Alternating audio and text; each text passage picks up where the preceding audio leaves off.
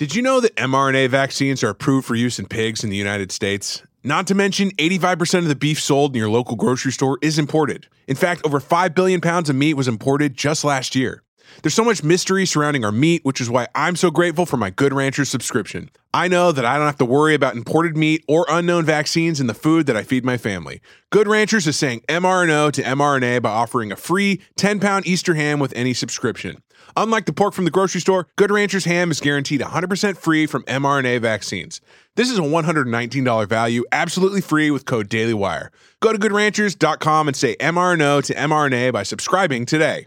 You have a right to know exactly what's in your food, and Good Ranchers is dedicated to protecting that right and providing your family with the best meat in America, free from any unknown and potentially harmful additives. Go to goodranchers.com and subscribe to any of their boxes and use code DailyWire at checkout. Every subscription will come with a free Heritage ham, $25 off, and Good Ranchers lifetime quality commitment. That's goodranchers.com, code DailyWire. Today on the Matt Walsh Show, BLM lies and fabrications lead to more protests. And as we have learned, of course, facts don't matter to Black Lives Matter. But here's a really crazy idea. Maybe instead of blaming police for choices that criminals make, we should start at some point to consider blaming the people who actually make the choices. I don't know. Also, 5 headlines, including Joe Biden race baiting, California Democrats moving to decriminalize pederasty, and Harry and Meghan sign a Netflix deal and promise to make some of the worst programming the world has ever seen, I'm sure. Finally, in our daily cancellation, we're gonna talk about the black college professor from, quote, the hood, who just confessed to being a white Jewish girl from suburban Missouri. So lots to cover today, but we're going to begin with our good friends over at Rock Auto. Listen, it's still hot out. We aren't out of the woods yet with the heat, especially because of global warming, they tell me. So that's why you don't want to be waiting around at the shop for your car to be done. RockAuto.com is so much easier. Much better solution. You could take advantage of it from the air-conditioned comfort of your home. Unless you don't have air conditioning, you absolute savage. RockAuto.com always offers the lowest prices possible rather than changing prices based on what the market will bear, like airlines do, like a lot of industries do. Why spend up to twice as much for the same parts? Here's what I really love about RockAuto.com.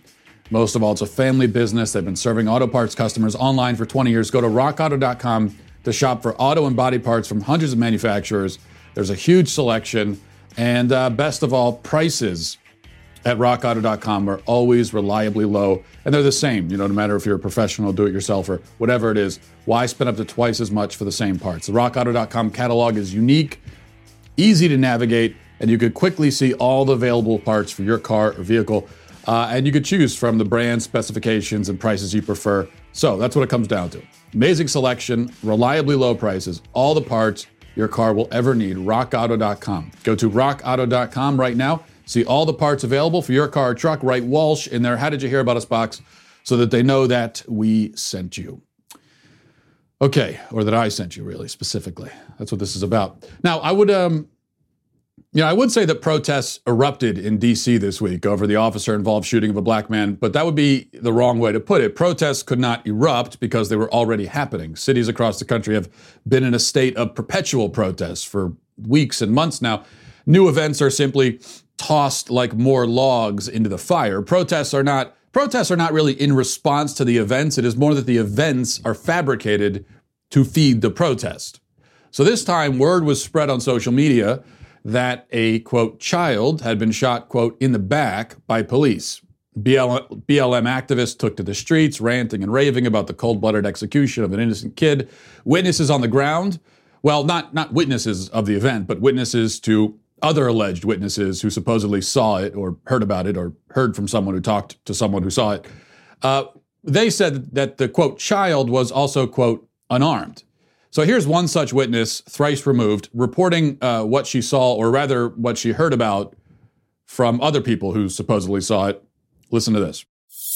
I'm actually servicing a group of students, and we heard shots fired, and we came over to see different police, and we found out a 17-year-old was shot by the police officer. And do we have any details from the community on what happened? One thing is the young man was unarmed.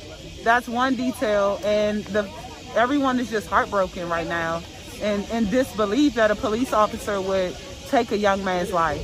Mm-hmm. Yeah. Some people were saying he was shot in the back. Is that something that can be verified, or is it too early to say? I guess it's too early to say, because there's been some things where he was shot in the back, and then we've also heard that he was shot in his chest. So it's too early to say. Yes, the one thing we know for sure is that he was unarmed. That's the one detail we know. That's the one thing we can say for sure based on the unassailable testimony of some random people on the street who I just talked to 12 seconds ago. But as we are, of course, stuck here in this eternal time loop like Groundhog Day, but with more racial strife and less Bill Murray, the next part of the story unfolded, exactly as expected. Almost everything we heard from the activists and supposed witnesses was false. DC police held a press conference on Thursday, released the body cam footage of the officer who fired the fatal shot. In fact, let's go to the press conference. Here's the police chief describing what actually happened. Yesterday at about 3:49 p.m., uniformed members of the 7th District were in the area of the 200 block of Orange Street Southeast to investigate the report of a man in possession of a gun. Officers had seen a live stream video on social media of the man with the gun and knew him from previous contacts. As officers exited their patrol car to approach a parked car that was occupied by multiple men, 2 individuals fled on foot, and officers pursued them. One of those men brandished a firearm from his waistband as he was fleeing. In response, an MPD officer just discharged his service weapon, firing a single shot at the individual. The individual sustained a single gunshot wound to his chest. Officers initiated first aid to the man, and members of the DC Fire and EMS transported him to a local hospital where he was pronounced dead. The decedent has been identified as 18-year-old Dion K. of Southeast DC. Officers did recover a firearm that we believe that Mr. K was in possession of at the time of the incident. In fact, he actually understates the case there. The body cam clearly shows that the suspect, Dion K., 18 years old, by the way, not a child, is running towards the officer with his gun drawn. Let's take a look at that body cam footage right now.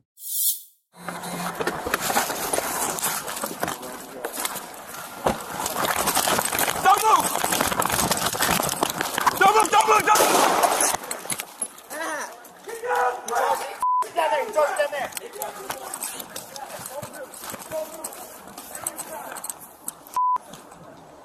Hey, shots fired, shots fired. Where is it? Where is it? I don't know, I'm looking for the gun, he's up there. I did.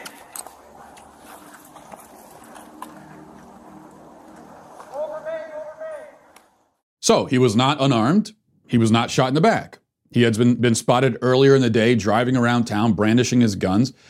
Kay had shot a live stream video of himself and his friends waving their guns around. We're told that officers recognized Kay, knew him to be, as they put it, a, quote, validated gang member. But none of this matters in our post-truth society. Those who claim that Kay was an unarmed, innocent child shot in the back by a white supremacist, only to find out that Kay was actually an armed adult gang member shot in the chest by a Hispanic officer while brandishing his weapon, simply ignored the new revelations or else seamlessly transitioned into a news story about a remorseful suspect who was just about to throw his gun away before callous officers shot him dead. Little effort is made anymore to come up with a plausible narrative. We've reached a point where the facts simply do not matter, period. This was evidenced elsewhere this week when protests began, again, the word began is used loosely here, in Rochester over the death of Daniel Prude.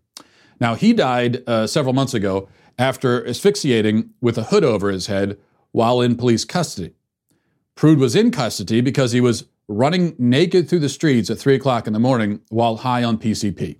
The hood was placed over his head because he was spitting on the arresting officers after telling them that he had COVID. Remember, this was also in March, in the early days of the COVID hysteria. The medical examiner report lists delirium and PCP intoxication as contributing factors in his death. Once again, though, facts don't matter. What matters is how people feel. Well, certain people anyway. Doesn't matter how the police officers feel. Doesn't matter how business owners and residents feel when their livelihoods are destroyed by looters and rioters. NPR just published an interview with Vicky Osterweil, who's the author of a book called In Defense of Looting. One of the defenses she offered for the looting in the interview, I'm not making this up, is that looting feels good. She says, direct quote, "It provides people with an imaginative sense of freedom and pleasure. It helps them imagine a world that could be." And I think that's part of it that doesn't really get talked about, that riots and looting are experienced as sort of joyous and liberatory. Yes, it isn't talked about because it's insane, Vicky, you psychopath. So the people victimized by looting, their feelings don't matter.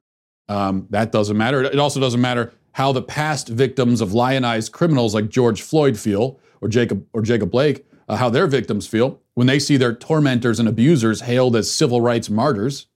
As it turns out, feelings matter about as much as facts. All that really counts is the far-left ideological agenda. Feelings and facts are weighted according to their usefulness to that agenda. And I actually think this is an important point to emphasize, because if somebody valued feelings over facts, they'd be wrong and irrational. But if they used that scale consistently and applied it to everyone, we'd have to at least admit that they're empathetic, which is a positive trait. Empathetic to the point of madness, I grant you, but empathetic nonetheless. Yet when you look at BLM militants or rioters or looters, do you see empathy? Do you see any great concern for the feelings of others? When you look at Antifa, is that what you see? No. They are not only dismissive of facts, but also dismissive of the impact their actions have on others. If they care about feelings at all, it is only their own feelings, nobody else's. Now, in a world where meaningful reflection is possible, it would be worthwhile to step us to the side here and consider why events like the Deon Kay shooting actually happen. So, pretending for a moment that we live in such a world, let me suggest that these events have very little to do with police officers. All of the police reform in the world won't stop men like Deon Kay from getting themselves hurt or killed, if not by police, then by somebody else. Amid the panic over police shootings and the never-ending dissection and second-guessing of the actions of police officers, rarely does anyone stop to ask questions about the suspect.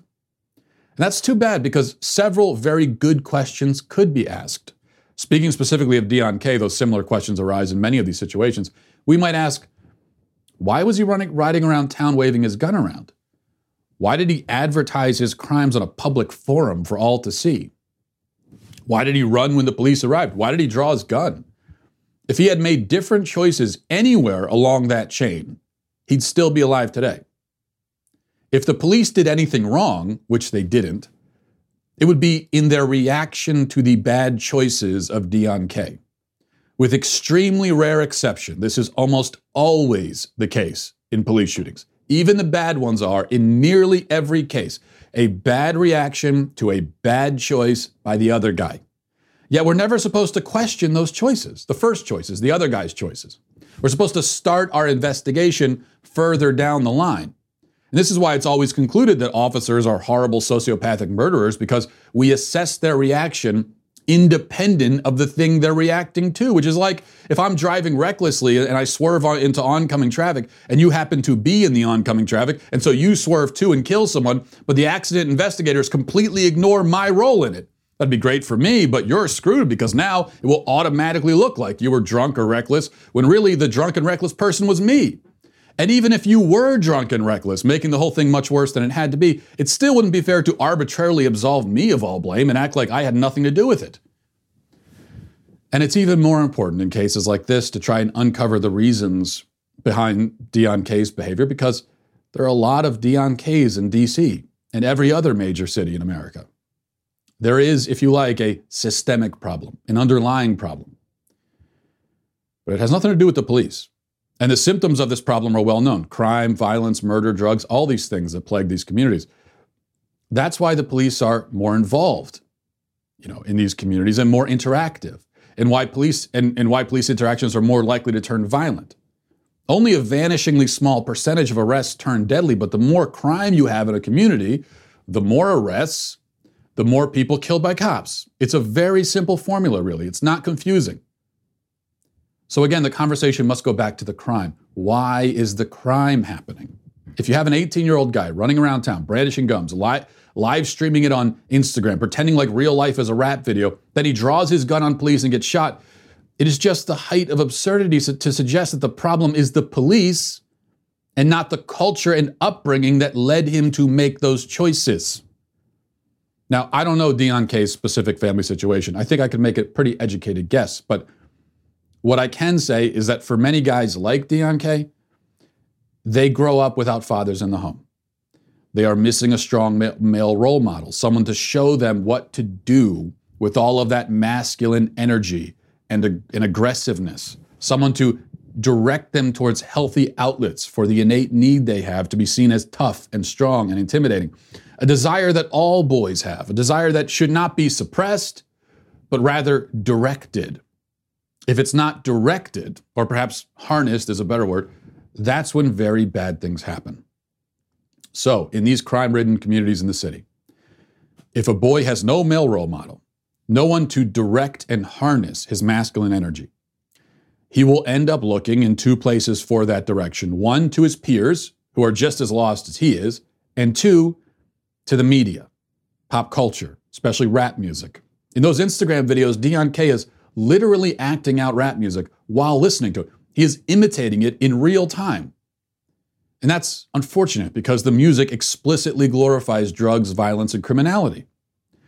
What happens then when a kid with no father, no male role model, pumps those kinds of messages into his ears all day, every day, all throughout his formative years, and lives in an environment that, in all the wrong ways, mirrors those same messages? Well, we see what happens.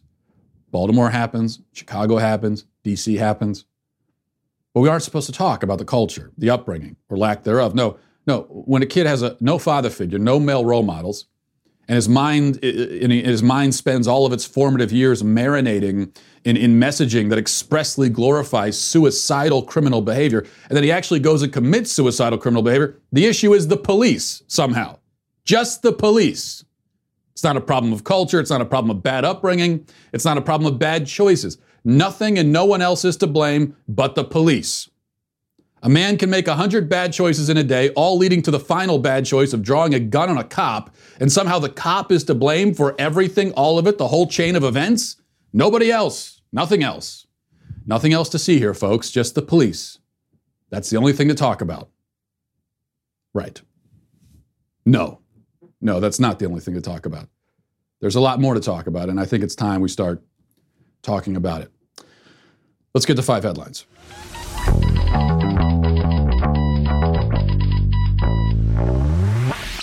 So Joe Biden went to Kenosha yesterday. We'll get right to the inevitable Joe Biden moment while speaking to people at a church.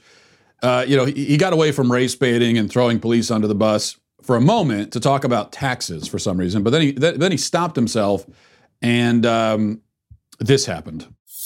19 corporations making $1 billion apiece don't pay a single penny in taxes. I'm not going to punish anybody, but everybody should pay a fair share. And I can lay out for you. I won't now because they'll shoot me. But here's the deal. They'll shoot me. Yeah, Joe, not the best joke given the circumstances. Earlier in the day, the Biden campaign, speaking of race baiting, released an ad. And it is, I almost hesitate to say it because there's so much competition, but it is perhaps the most disingenuous and misleading political ad I've ever seen in my life. Here's how that went. Why in this nation do Black Americans wake up knowing that they can lose their life in the course of just living their life? Part of the point of freedom is to be free from brutality, from injustice, from racism, and all of its manifestations. We have to let people know that we not only understand their struggle, but they understand the fact they deserve to be treated with dignity. They gotta know we're listening. Reforming policing in this country means creating a national standard on use of force and conditioning federal funds for police departments on adoption of that standard. It's about reining in qualified immunity. We hold police officers accountable. We can't turn away. Now is the time for racial justice. I believe with every fiber in my being, we have such an opportunity now to change people's lives for the better. It's about who we are, what we believe, and maybe most importantly, who we want to be. Now is the time for racial justice, he says, at the age of 78. After spending like 5 decades in public service. Now is the time? It wasn't before, Joe? You're just deciding right now is the time? I mean, you've just now decided that white supremacist police officers are out murdering black people in droves, and we should stop them? Did you not want to stop them before? Or did you only recently decide that this problem existed? If so, what made you decide that, Joe? I could ask the same question about when you exactly decided that women can have penises and men can get pregnant, because that apparently you believe now also. That seems to be a rather new point of view and a kind of a strange point of view for a person to adopt in their 70s. Biden lived his whole life, then got to the age of like 75. Suddenly he woke up in a world where racist cops are murdering black people and men are running around having babies. He never mentioned anything about any of this before. Now, all of a sudden, though, he's talking about it. This has got to be the weirdest flip-flop in American history, and the media never asks him about it. He's never asked to justify it. Never. They never say, hey, Joe, when did these hallucinations begin? Also in the ad, Joe asks, why in this nation do black Americans wake up knowing that they could lose their life in the course of just living their life? What? That's the case for all Americans and all people. Everyone eventually loses their life in the course of living their life. When else are you going to lose it? Are you going to lose your life after you've already lost it? Are you going to lose your life while not in the course of living it? Makes no sense. But of course, what he means to imply is that racist cops are prowling the streets, executing black people en masse. That's what he means to say there. That's what he's getting at.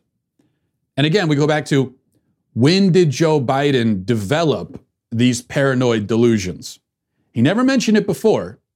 Now it's a thing. Because, of course, these claims about racist, black people have to live in fear because racist white people are out hunting and killing them, completely disconnected from reality. There is no evidence of any kind, period, to support it. Joe Biden knows that, though. But, if he has to inflame racial tensions and all of that in order to grasp onto power so he can live the last few years of his barely sentient life at this point, having the power that he's thirsted for his whole life, then he's fine. He'll do that. He'll help just destroy the country on his way out the door. Great guy that Joe Biden. What a decent man that Joe Biden is. Such a decent man. Number 2, speaking of decent men, Michael Reinoehl, the man who murdered the Trump supporter in Portland, was shot dead by law enforcement yesterday while they tried to arrest him.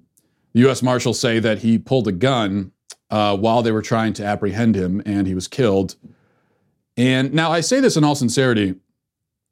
I really am curious to see if Reinoehl is the first white man killed by law enforcement that BLM decides to get outraged about. I really don't know. I have no idea. It's kind of 50-50. If they, not that there's any reason to be outraged by it, but that hasn't generally stopped BLM in the past. So I'm just curious if they'll break their policy of ignoring white death entirely for Reinoehl.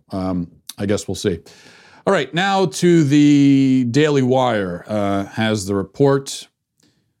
As I pull it up, here it is. The California State Senate passed a controversial reform to its sex offender registry Monday that would allow a young adult who has gay sex with a minor to escape registering, in some cases, for the sex offender registry, based on a judge's discretion. SB 145 finally passed the 40-member state Senate by a vote of 23-10 after being introduced by California State Senator Scott Wiener. Wiener argued that the current law discriminates against LGBT youth because, as the Chronicle explained, under current law, a judge can decide whether to place a man who has vaginal intercourse with an underage teenage girl on the sex offender registry based on the facts of the case. But if anal or oral sex or vaginal penetration with anything other than a penis is involved, the adult must register as a sex offender. Under SB 145, if a young adult has gay sex with a minor 14 or older who is less than 10 years younger, a judge will have the discretion whether to place the individual on the sex offender registry.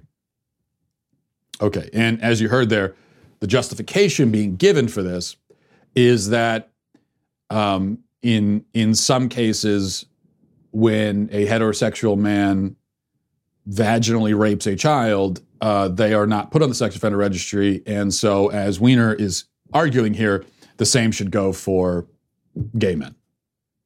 I don't think I really don't think I need to spend time explaining the problem with this logic. But I spend most of my show explaining logic that probably doesn't need to be explained, so we'll do it here too. The obvious problem here is if you're going to pass a bill to address this disparity, the bill should be one that ensures that men who vaginally rape children go to jail and are treated more harshly than they are. That's the problem. Okay? That's what we need to address. If in California there could be cases where a 24, because this is the implications, you could have a 24-year-old man raping a 14-year-old child, and they might not go on the sex offender registry for that. That's the way the law is set up. At least if it's vaginal rape, man-woman vaginal rape, or man-child, I should say. Okay, well, yes, I agree. Let's pass a law about that, but let's pass a law that does away with that insanity and ensures that a man who does that goes to prison. How about, I don't know, forever? At a minimum? I could think of harsher penalties also that we could consider. But no, what the Democrats are saying is, no, let's make it even. What they're saying is, if this kind of child rape is legal, then this kind of child rape over here should also be legal. What kind of degenerate lunacy is that? And this guy has, he's going around in the media complaining and making a martyr of himself because all the death threats he's getting. Of course, death threats are bad. Nobody supports death threats, but if people are angry at him, it's because he's trying to decriminalize certain forms of child rape. And the argument he's making in favor of it is that, well, that kind is legal. Disgusting, ridiculous, repulsive, but that's the Democrat Party for you. That's the Democrat Party, not just in California, but everywhere. All right, let's move on. Number 4. I actually forgot number 4. I have number 4 written down here for my 5 headlines, and I never wrote a number 4. This is a professional operation. So we're going to skip right over number 4. Maybe we could talk. Maybe number 4 was going to be the Atlantic story about Donald Trump. You've probably heard by now, where they're claiming, unnamed sources claiming that Donald Trump was insulting, wounded veterans and calling them losers, and he didn't want to visit a grave of a veteran cemetery because he said they're losers because they died. All unnamed sources, no one on the record, and it's, if something like that actually happened and he actually said that, and you're in the administration or you heard it, then you go on the record and tell your story. The unnamed sources thing, no. And by the way, at least 5 named sources have come out and denied this and said, so you've got all the named sources are saying it didn't happen. Only the unnamed sources are saying it did. So you decide how to interpret that, but I'll tell you how to interpret it. It's BS. Okay, number 5, Prince Harry and Meghan have signed apparently a mega Netflix deal. They're going to be producing a whole bunch of documentaries and other shows, most of the content about themselves, presumably. I'm just wondering, who would want to watch this? I don't know. Aren't these two of the most boring people on earth? And I say this, I'm sincerely perplexed here. Why would anyone care what they're doing with their lives? Who wants to hear from these two? Could there be anything less interesting than the story of 2 rich people who don't have jobs? Nothing against them. If I could have a life like that, I'd take it, but I'm not going to pretend that my life is interesting. What would a reality show of these two consist of? What would be the conflict that drives the narrative? They have a disagreement about what kind of caviar to serve at their 2-year-old's birthday party. I don't know. Anyway, the LA Times has a statement from the couple. This is what the statement says. Our lives, both independent of each other and as a couple, have allowed us to understand the power of the human spirit, of courage, resilience, and the need for connection. Though our work with diverse communities and their environments, through our work with diverse communities and their environments, to shining a light on people and causes around the world, our focus will be on creating content that informs but also gives hope. Oh my gosh. Did they just call themselves courageous and resilient? Did they just say the lesson that they've taken from their life experiences is the value of courage? They did, didn't they? And it goes on. Harry and Meghan, whose son Archie is 15 months old, added that making inspirational family programming is important to them, as is, quote, powerful storytelling through a truthful and relatable lens. They said that Netflix's reach will help them, quote, share impactful content that unlocks action. What? They're also committed to amplifying diverse voices in front of and behind the camera, as well as diverse hiring practices for roles they're filling at their production company. I'm going to be sick. I would honestly rather be skinned alive and thrown into a fire filled with snakes, burning snakes with hepatitis. I would rather that than spend 5 seconds watching anything these two produce. But congrats to them on their Netflix deal. I'm sure it'll be great. Let's get to our daily cancellation. For our daily cancellation, let's consider the story of a woman named Jessica Krug. It's a story that throws a great many leftist narratives into chaos all at once. And I, for one, am enjoying the spectacle. So Jessica Krug is a professor of African and Latin American studies. She's an author and teacher and activist. She's written and spoken over the years about her Black identity. She wrote a book called Fugitive Modernities, which I'm pleased to inform you is available in hardcover on Amazon for only $84. In her bio, apparently, she describes herself as an unrepentant and unreformed child of the hood. The only problem is that the hood was a suburb in Missouri, it turns out, and when she called herself African and Black all those years, what she really meant to say is that she's white and Jewish. Krug published a lengthy confession on Medium yesterday titled The Truth and the Anti-Black Violence of My Lies. And here's what she says. To an escalating degree over my adult life, I have eschewed my lived experience as a white Jewish child in suburban Kansas under various assumed identities within Blackness that I had no right to claim. First, North African Blackness, then U.S.-rooted Blackness, then Caribbean-rooted Bronx Blackness. So she really covered the gamut here.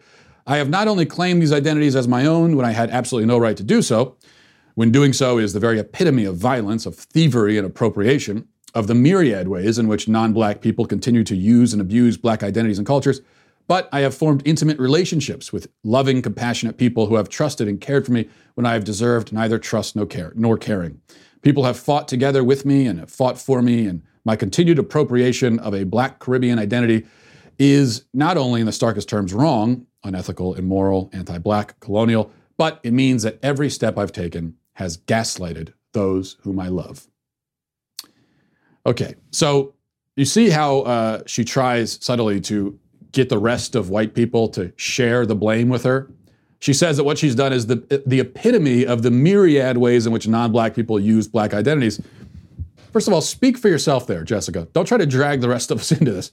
It reminds me of the men who are caught up in the Me Too net, the actual guilty ones anyway, all 3 or 4 of them, and how they would always try to spread the blame around, and say things like, well, I'm realizing now that there's a problem with how men treat women. No, Chief, there's a problem with how you treat them. Inviting a woman up for a meeting in your hotel room and coming to the door naked except for an open bathrobe, that's a you problem. That's a you move, okay? Most of us have never done that or even considered doing it. So don't try to implicate the rest of us.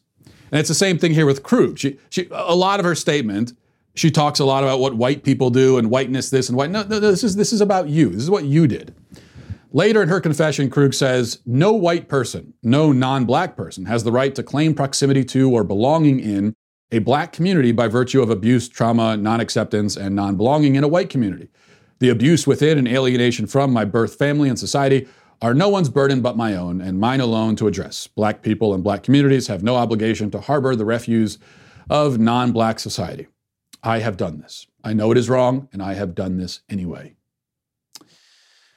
Yeah, you read this and you do feel sorry for her while reading it, because this is a woman driven completely mad by left-wing identity politics. She's been driven into lunacy by it.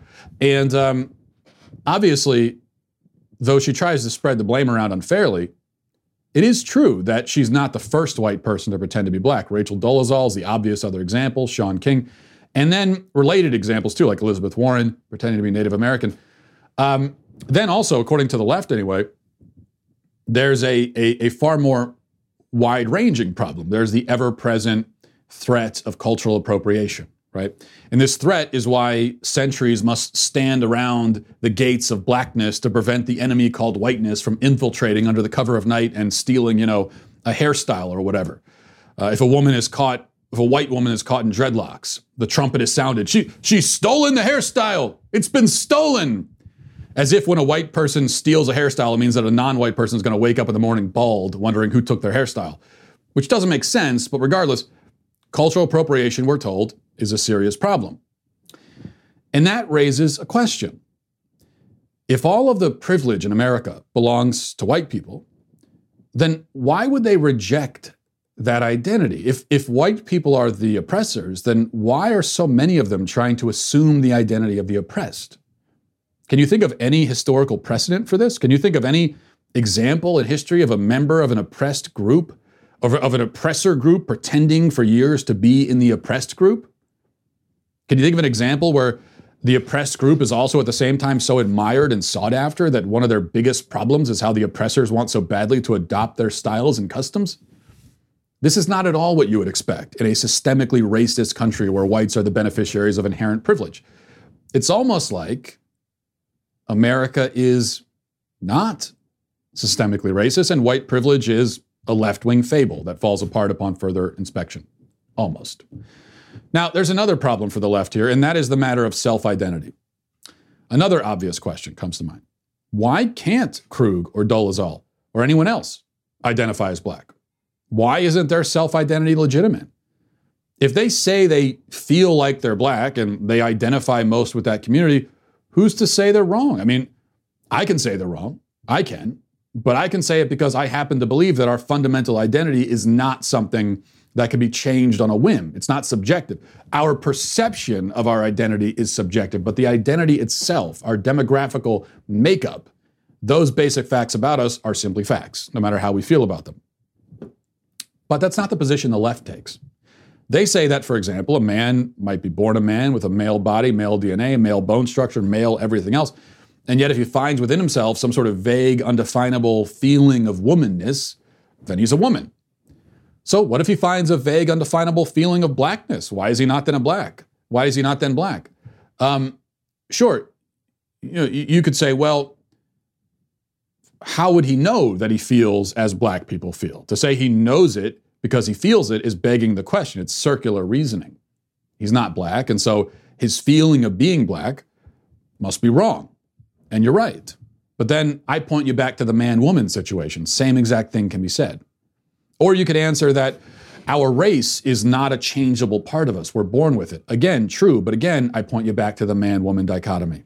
You might say that it's offensive for a white man to call himself black, that he's making a caricature of that identity, that he's claiming something that doesn't belong to him. Again, yes, true, definitely. But again, man-woman, same thing.